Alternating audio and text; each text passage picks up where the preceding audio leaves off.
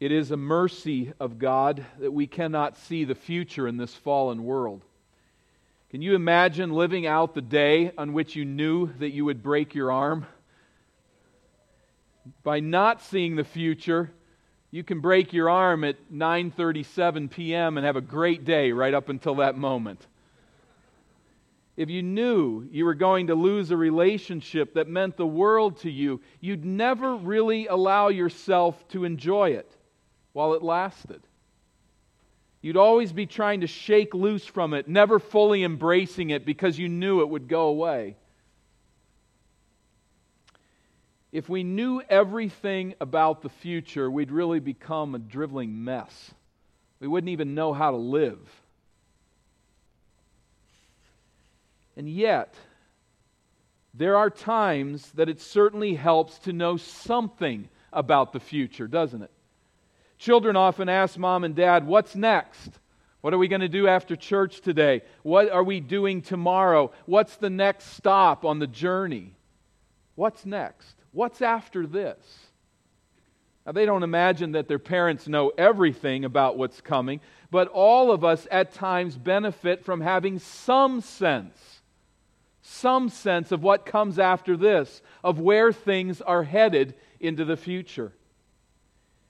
Knowing something about what comes after this determines to a large degree how we live.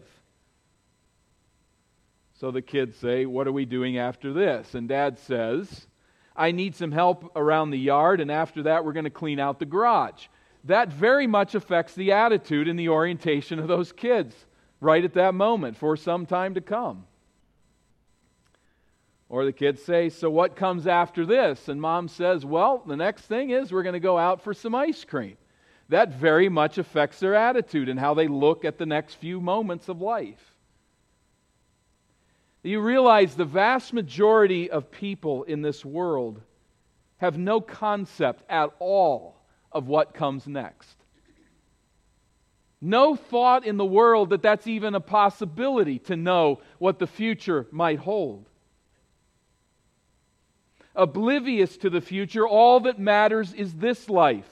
Who assembles the most toys? Who gets the most accolades? Who wins? Who gets their way? Who finds the best ways to escape? That's all that matters, because that's all that's seen. For those of us who are born-again followers of the Lord Jesus Christ, things are very different. Our Heavenly Father pours out His grace upon us by permitting us to peek into the eternal dimension. He does not tell us everything about the future. We'd never be able to handle it. But He reveals enough about what is to come that it profoundly affects the way that we live. At least it should. God gives His people a glimpse into the future, and that vision of final reality has a major influence upon who we are and how we live in this waking world. We find such a life-influencing vision of what comes after in Revelation chapter 4. And I invite you to turn there in your Bibles. Revelation chapter 4. It is a vision which provides a fitting close to our series on the theme of holiness.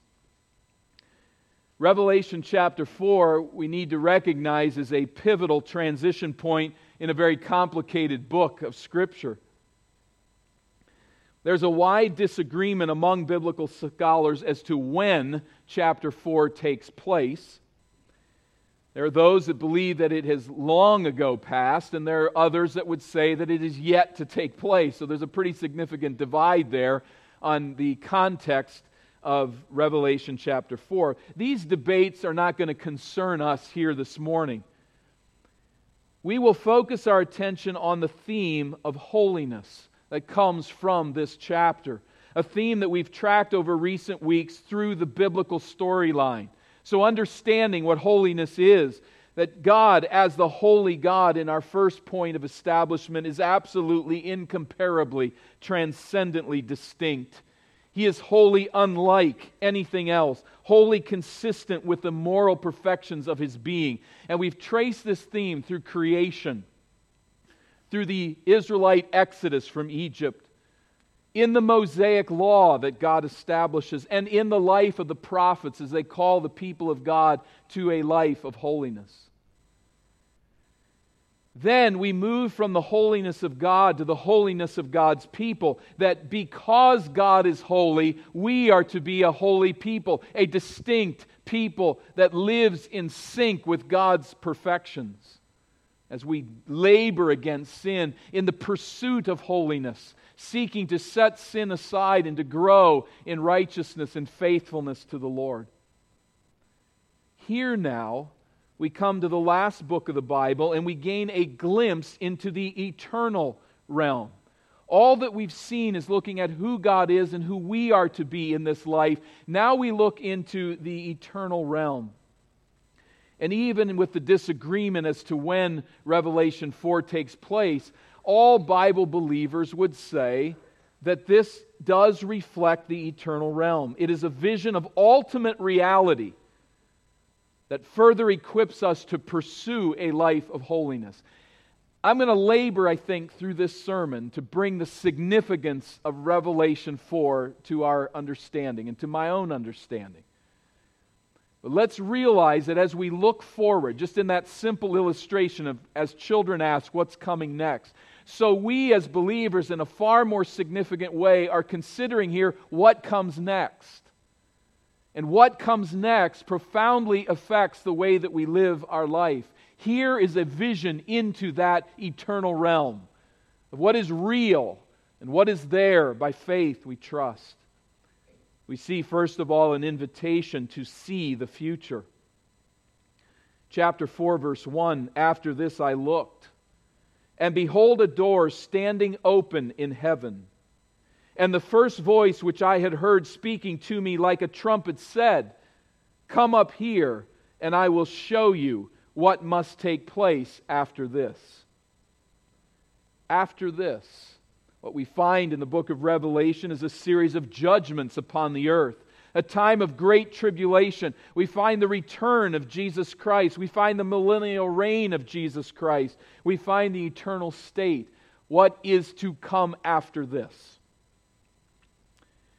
Again, some commentators take after this to mean real soon.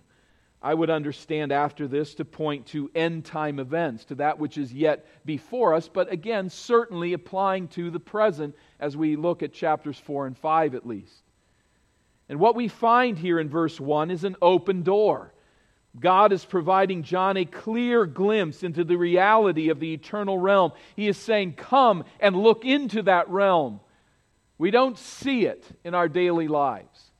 But here, John, in Revelation, uniquely and specifically is invited into that eternal realm to view it and to see what we can learn of God there. And what he sees is a vision of God enthroned in heaven, beginning at verse 2. "At once I was in the Spirit," in a spiritual state, I would take it, as opposed to the capital S here, but "at once I was in the Spirit." He's entering a vision. "And behold, a throne stood in heaven, with one seated on the throne." The throne stands, that is, it is set, it is situated, and one seated on it, verse 3, "And he who sat there had the appearance of jasper and carnelian, and around the throne was a rainbow that had the appearance of an emerald." They say this is a bit of a confusing scene to us. John is really grasping to try to describe what he sees here. He's not helping us a whole lot, honestly. He finds no language to actually describe God. He simply finds likenesses to a jewel quality gleam that emits from God's presence. And above the throne, arching over it like a rainbow, John sees the presence of God with an emerald-like halo emitting from him. It is a stunning scene of transcendent glory, far beyond the capacity of language to describe. I think we need to understand that as we try to just put in our minds these gemstones, the jasper, this clear, pure stone, the carnelian, this blood red, bright red stone, and the green of the emerald. I mean, what is it, Christmas? We can't really even conceive of the beauty of it. And the words that he gives to it are really fairly limited. But there's majestic colors, and there's a glowing sense of the presence of God, and he does the best that he can to describe God on his throne. It becomes a little more clear when he talks about what is around God.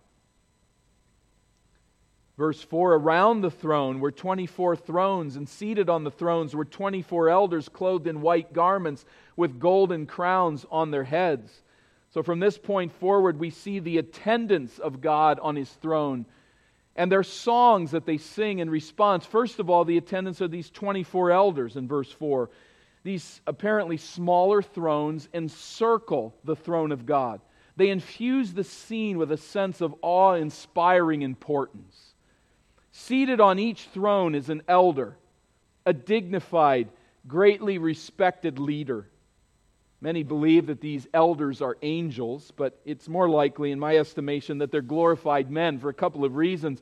First, angels are never elsewhere in Scripture described as seated on thrones or as wearing crowns. Now, maybe they are here, but it would be the only place. But secondly, I think the word crown is a key. It's the Greek word, not diadem, a crown worn by rulers as a sign of authority, but it's the Greek word stephanos, a type of crown worn by victors, by people who have conquered. So the stephanos was a wreath of foliage symbolizing victory or honor. And here the leaves are of pure gold. So it indicates here that there's been some kind of victory that has been won by these individuals. And in the book of Revelation, who is it that wins the victory? As we look at chapters even 2 and 3 particularly, those who are victors are those who have passed through in perseverance and have come into the eternal realm from this world. They have persevered in the faith. And so I think here we have those who have won a victory in the world of sin where Satan reigns. And they wear these gold wreaths on their heads, circled, wearing white robes, circled in these 24 thrones around the throne of God. It's an awesome scene. Much conjecture as to who the 24 are. We don't have any names. We don't even have an idea if they're angels or men.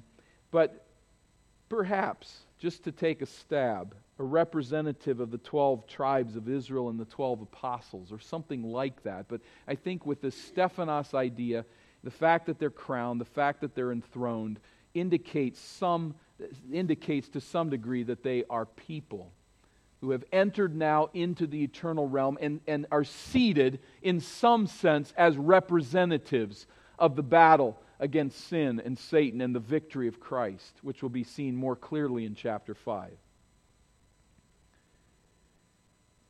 But added to these seated around the throne now are sights and sounds that John picks up. Verse 5, from the throne came flashes of lightning and rumblings and peals of thunder. These visual, audible effects mirror the occasion when God descended onto Mount Sinai. We can't miss the connection there. There's much activity. There is much activity in heaven. And it all is pointing to this central throne where God is seated. We find then also in verse 5 the Holy Spirit, which I think is the point of the latter part of the verse. And before the throne were burning 7 torches of fire, which are the 7 spirits of God.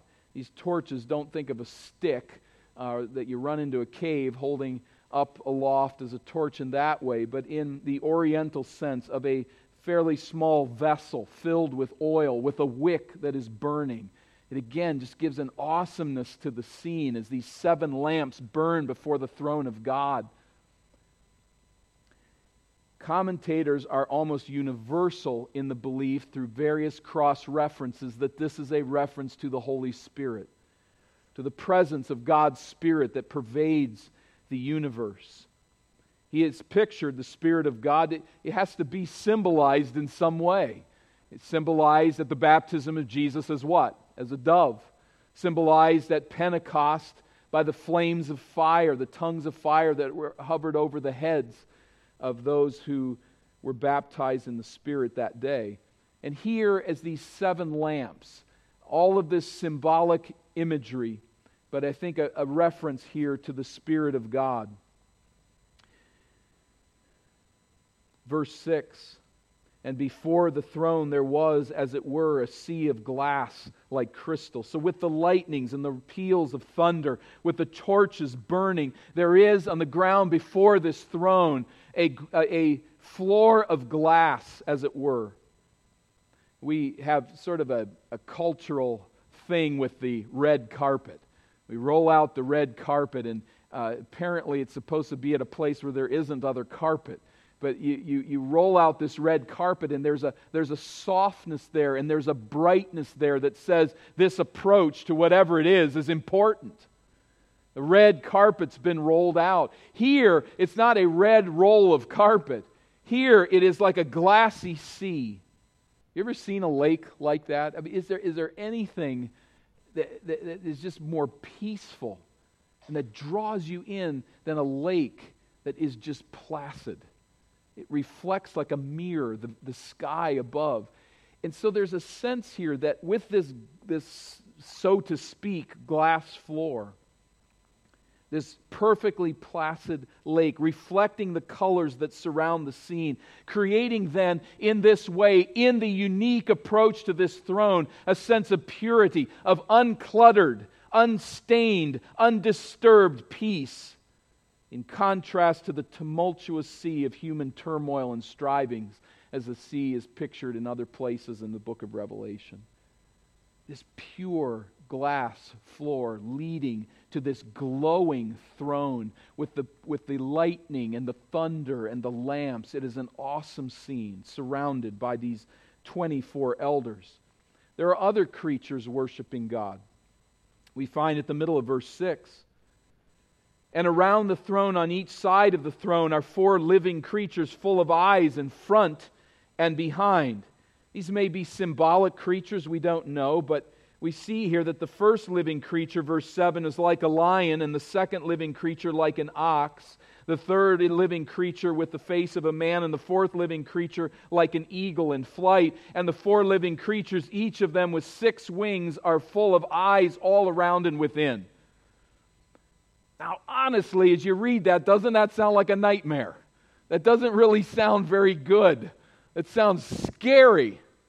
I think it's supposed to be scary on one level, but I also suspect that it's our incapacity of our brains to come around this scene and see the wonder and the beauty of it all.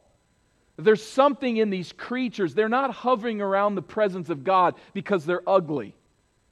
They're hovering around the presence of God as we see every angel that attends the presence of God. There's something of exquisite beauty. We think of a creature with eyes all over it, and that just scares us half to death. But the symbolism here is that God sees all things, and these creatures made to hover in His presence see reality. They see everything the way that it is, and they serve the Lord as watchers of the affairs of all of His creatures.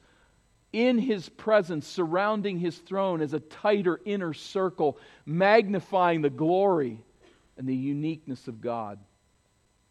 Now, the symbolism of the lion, the ox, the man, the eagle is difficult to discern, and commentators have spilled a lot of ink over trying to figure out what they are. It's gone kind of, some of the ideas are pretty fanciful. There are some who have argued at great length that they stand for the 4 Gospels. There are others who say that they're the 4 tribes of Israel encamped around the tabernacle that led out in that section of the surrounding camp. It goes on and on as to what these creatures symbolize. I don't think we can really figure it out. But without going too far afield, I think some are maybe rightly suggested that they represent created animate life.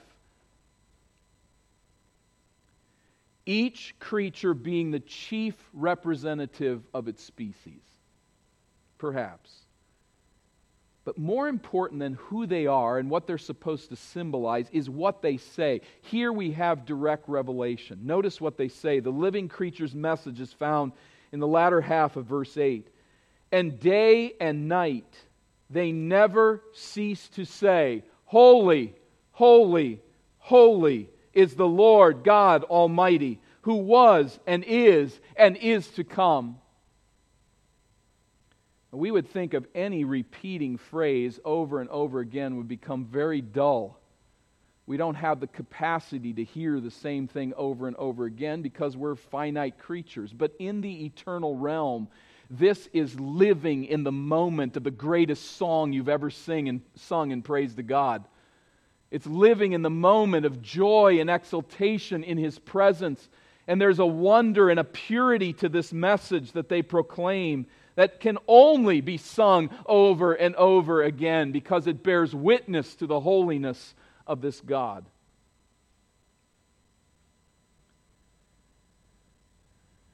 As in Isaiah 6, we find this threefold superlative for strong emphasis. Get this, God is holy. He is holy, holy, holy. The angelic creatures who represent animate life and who see all things clearly devote themselves to magnifying the incomparable transcendence of God. Remember, we're in the eternal realm here. We're seeing the ultimate reality. We're seeing what comes after this. And what we see is a holy God, proclaimed and exalted and enjoyed and worshipped by the representatives of all things surrounding His throne. A particular emphasis here, the holiness of God, is His eternality, who was, who is, and is to come. God always is. He is forever seated on the throne of the universe as the ultimate reality, the thrice holy sovereign God. This is always who He is.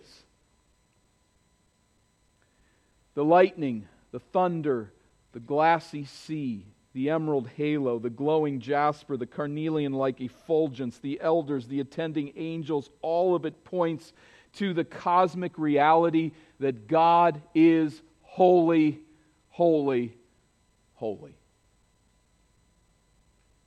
That's where we're going. That's where this world is headed. Indeed, the 4 living creatures and the 24 elders now collaborate in worship at verse 9.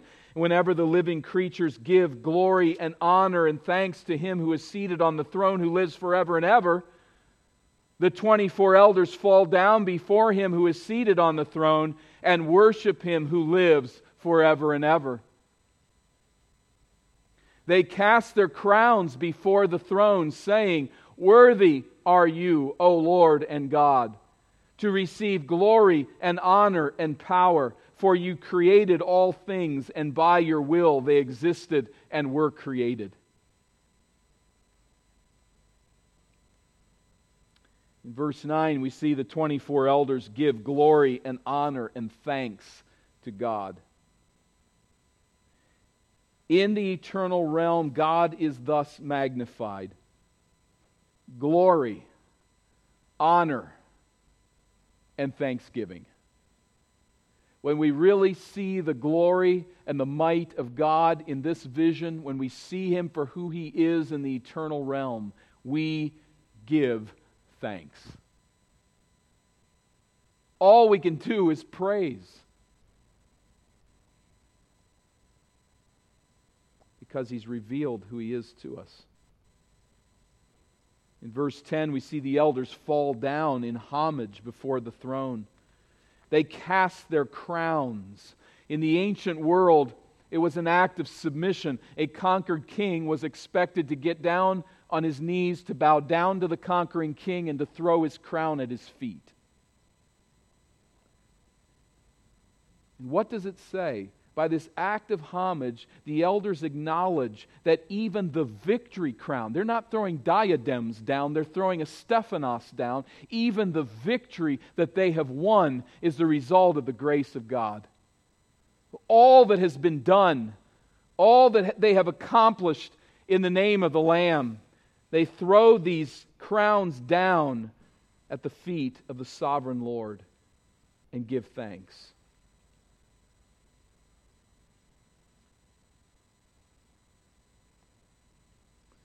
Our victory redounds to your glory. As, again, I know it's an interpretive decision, but understanding these as people who have conquered, we see here, I think, a glimpse into our future, where every good deed will bring glory to God who has supplied it. Anything God's people accomplish will be turned back in praise to Him, and in that we will find joy and thanksgiving. And they sing another song, "Worthy are you, O Lord and God, to receive glory and honor and power." That's not that God lacks these things, that His attribute bank is empty. And so we've or lacking, and so we have to add power to Him. We have to add glory to Him. Not at all. But the glory, the honor, and the power are ascribed to Him, because all honor and glory and power is His. And His creatures acknowledge that and find joy in celebrating that reality, that this is who God is. They pour out their praise to Him. In the hymn of the four angelic creatures, God's holiness is linked to His eternality. What is God's holiness linked to here? Here it's linked to His creative power. All things have been created. By your will they exist and they are created. That is, in the mind of God, the world is conceived and then spoken into existence and preserved by the power of His might. Everything owes its existence to the Creator God, its purpose, its design, and with His creative authority, He brings it into being and sustains it. We worship You, and we will worship the Lord forever and ever as the Creator and the Sustainer of all. As we see this vision, then, we're looking into what comes after this. We're looking at ultimate reality. And it reminds us of Paul's writings in Philippians, when in light of Christ's conquest of the cross, which again we won't deal with here so much today, but really is the theme of chapter 5 of Revelation. But remembering Paul's writings to the Philippians, in light of Christ's conquest on the cross, he said this: God has highly exalted Him and bestowed on Him the name that is above every name, so that at the name of Jesus every knee shall bow, in heaven and on earth and under the earth, and every tongue confess that Jesus Christ is Lord, to the glory of God the Father.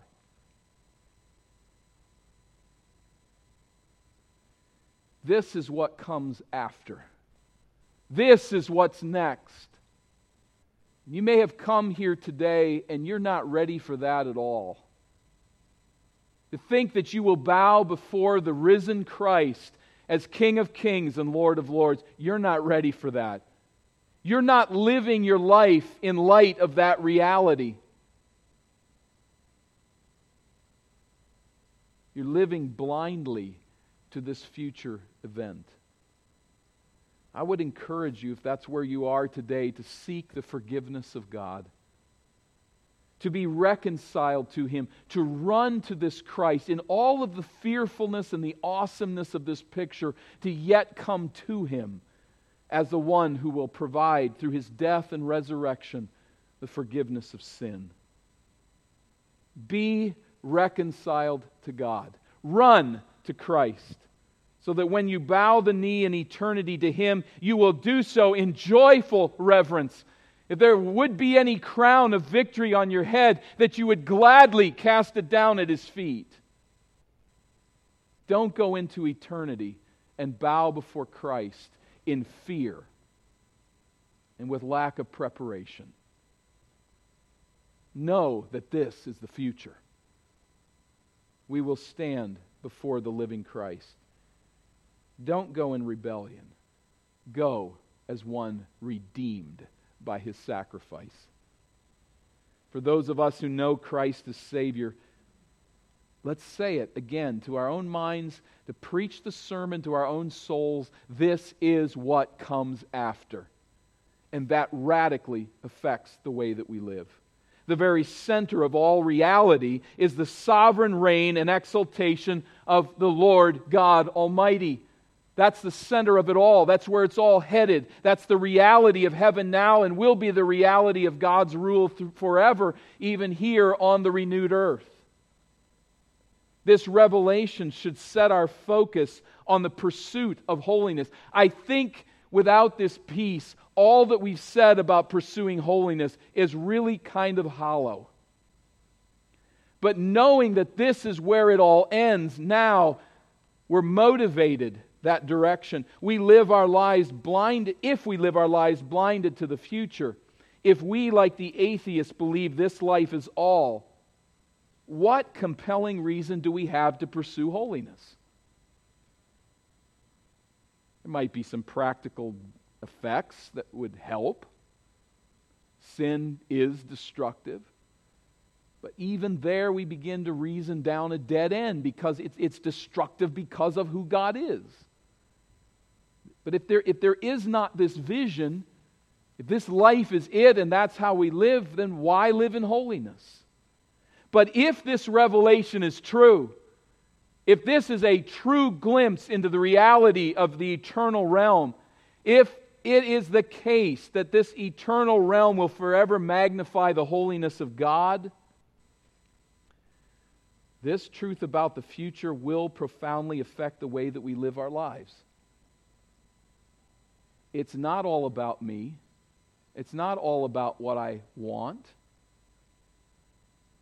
It is about meeting a holy God. Since we know this is what comes after, this is the future, we then calibrate our lives and they begin to look and track a certain way. We magnify the splendor of God in all things. Paul Perdue just mentioned in our call to worship today that what we're doing here most reflects eternity. That doesn't mean we're going to sing throughout all of heaven or throughout all eternity. That's not what he meant. But there's truth in that. What we do here reflects where we're headed. Our songs are weak. Our expressions are weak. Our sense of the wonder and the splendor of the holiness of God are certainly far to be, if not infinitely improved in eternity. But it is here, as we gather on the Lord's Day each week, that we recognize this reality. We live in light of what is to come. So we live our lives magnifying the splendor of God in all things. We don't do that so well. So secondly, it means that we learn to hate sin and live a life of repentance. We seek to willingly acknowledge when we walk outside of the holiness of God and to turn from that sin, recognizing that it's wrong and wanting and longing to be pure people. People who would find pleasure standing in this scene, on this glassy approach with all of its magnificence and saying, "This is my God." If we're really heading there, we're going to walk into this place, then we prepare by seeking to live a holy life. Thirdly, disciplining ourselves to pursue holiness, giving ourselves to that purification process that we may ever be fitting ourselves to stand in the presence of God. As troubling as that is, as fearful as that is, clinging to Christ crucified and risen, knowing that He is our security, He is our sufficiency. Number 4, it will look like this. We will turn our love away from the world system and the godless philosophies that prevail in our times. There's a challenge there for all of us to know how and when and where to differentiate ourselves from this world. But we're going to continue to seek through thinking God's thoughts after Him, to purify our thoughts, to purify our minds, to lay hold on the philosophies of truth. And we will live, if I can overarch it all, in anticipation of this heavenly reality. This is what's to come, and it affects the way we live here if we walk by faith. If we walk by sight, if we walk simply by the passions of the flesh, by the philosophies of this world, we won't be preparing at all for this scene. But if we know what is to come, and we walk in faith that this is the vision of reality that God has provided for us, then we grow in holiness throughout our lives, being pulled ever more forward to this very place.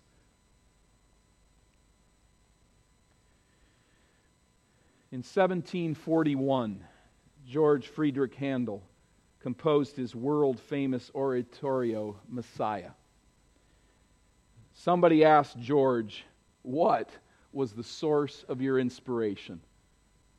I mean, it's a work that seems to have been uniquely touched by God in its orientation, in its capacity to bring glory to the Lord. And Handel responded with this sentence. He said, I saw the heavens opened,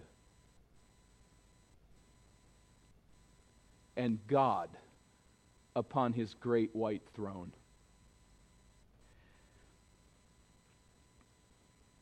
I don't think that was a marketing blurb. You want to write great music? Write with eyes fixed on the sovereign reigning Lord of eternity. You want to do anything well in life, whatever it is, whatever job, whatever occupation, whatever good thing you give yourself to, you want to do it well? Know what is to come after this. And live your life in light of this scene. Know that in the eternal realm is a glorious sovereign God who was and is to come. A God who is the creator and Lord of the universe. Know that He created all things for the purpose of displaying His glory and finding its all consummation in Him. And know that if He created it, He can destroy it. And know that if He can destroy it, He can remake it new. And He will. And while He delays, and while we slog along in this world with all of its pain and its trouble, we can rest in the fact that He reigns sovereignly over His creation. This is a vision of the future. This is a vision of what is to come. This is a vision of now. It's a vision of the reigning Christ over all things. And that changes everything. We can rest in the fact that God is sovereignly steering this world to its destined conclusion. Our world's out of control. Our God is in control.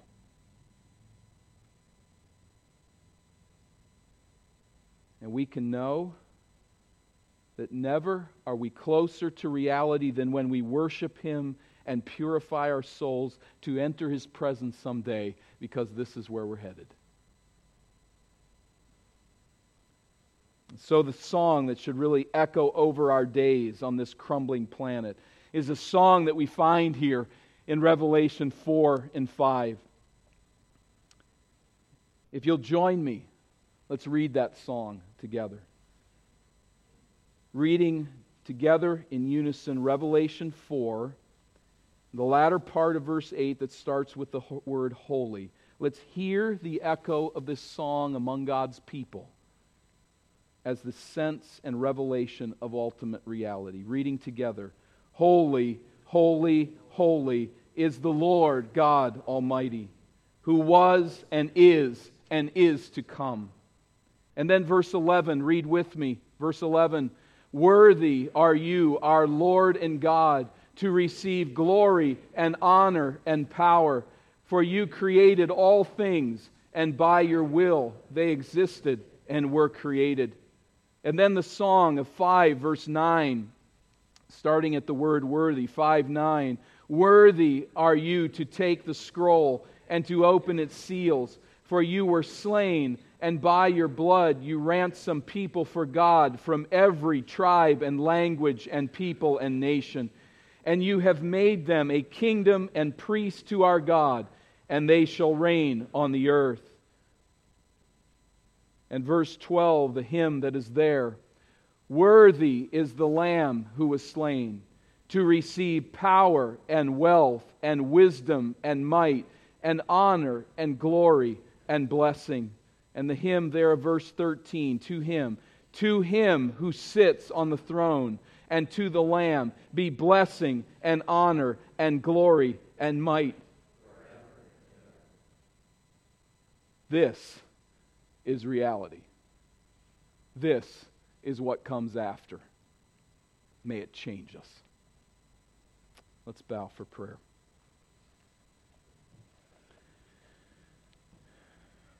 As we continue, Father, in prayer,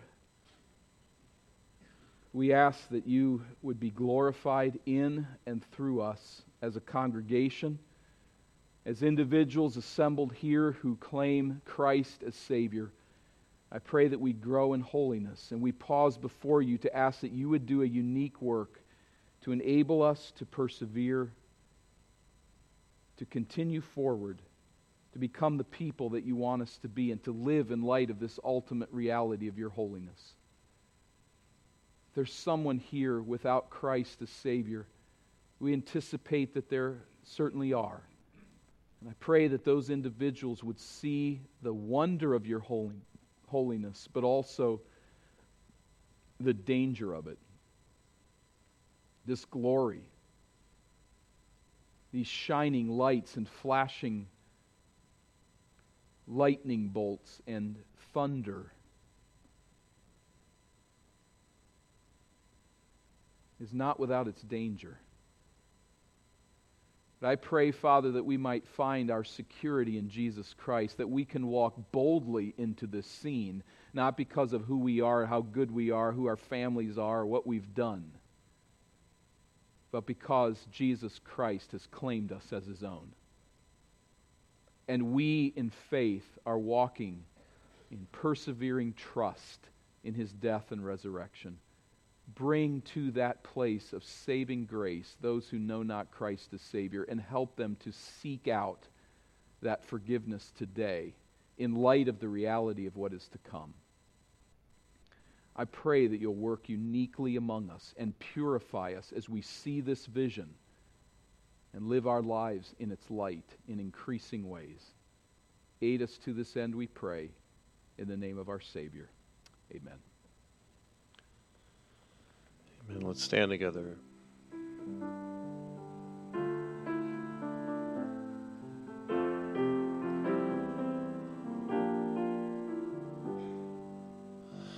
We are a moment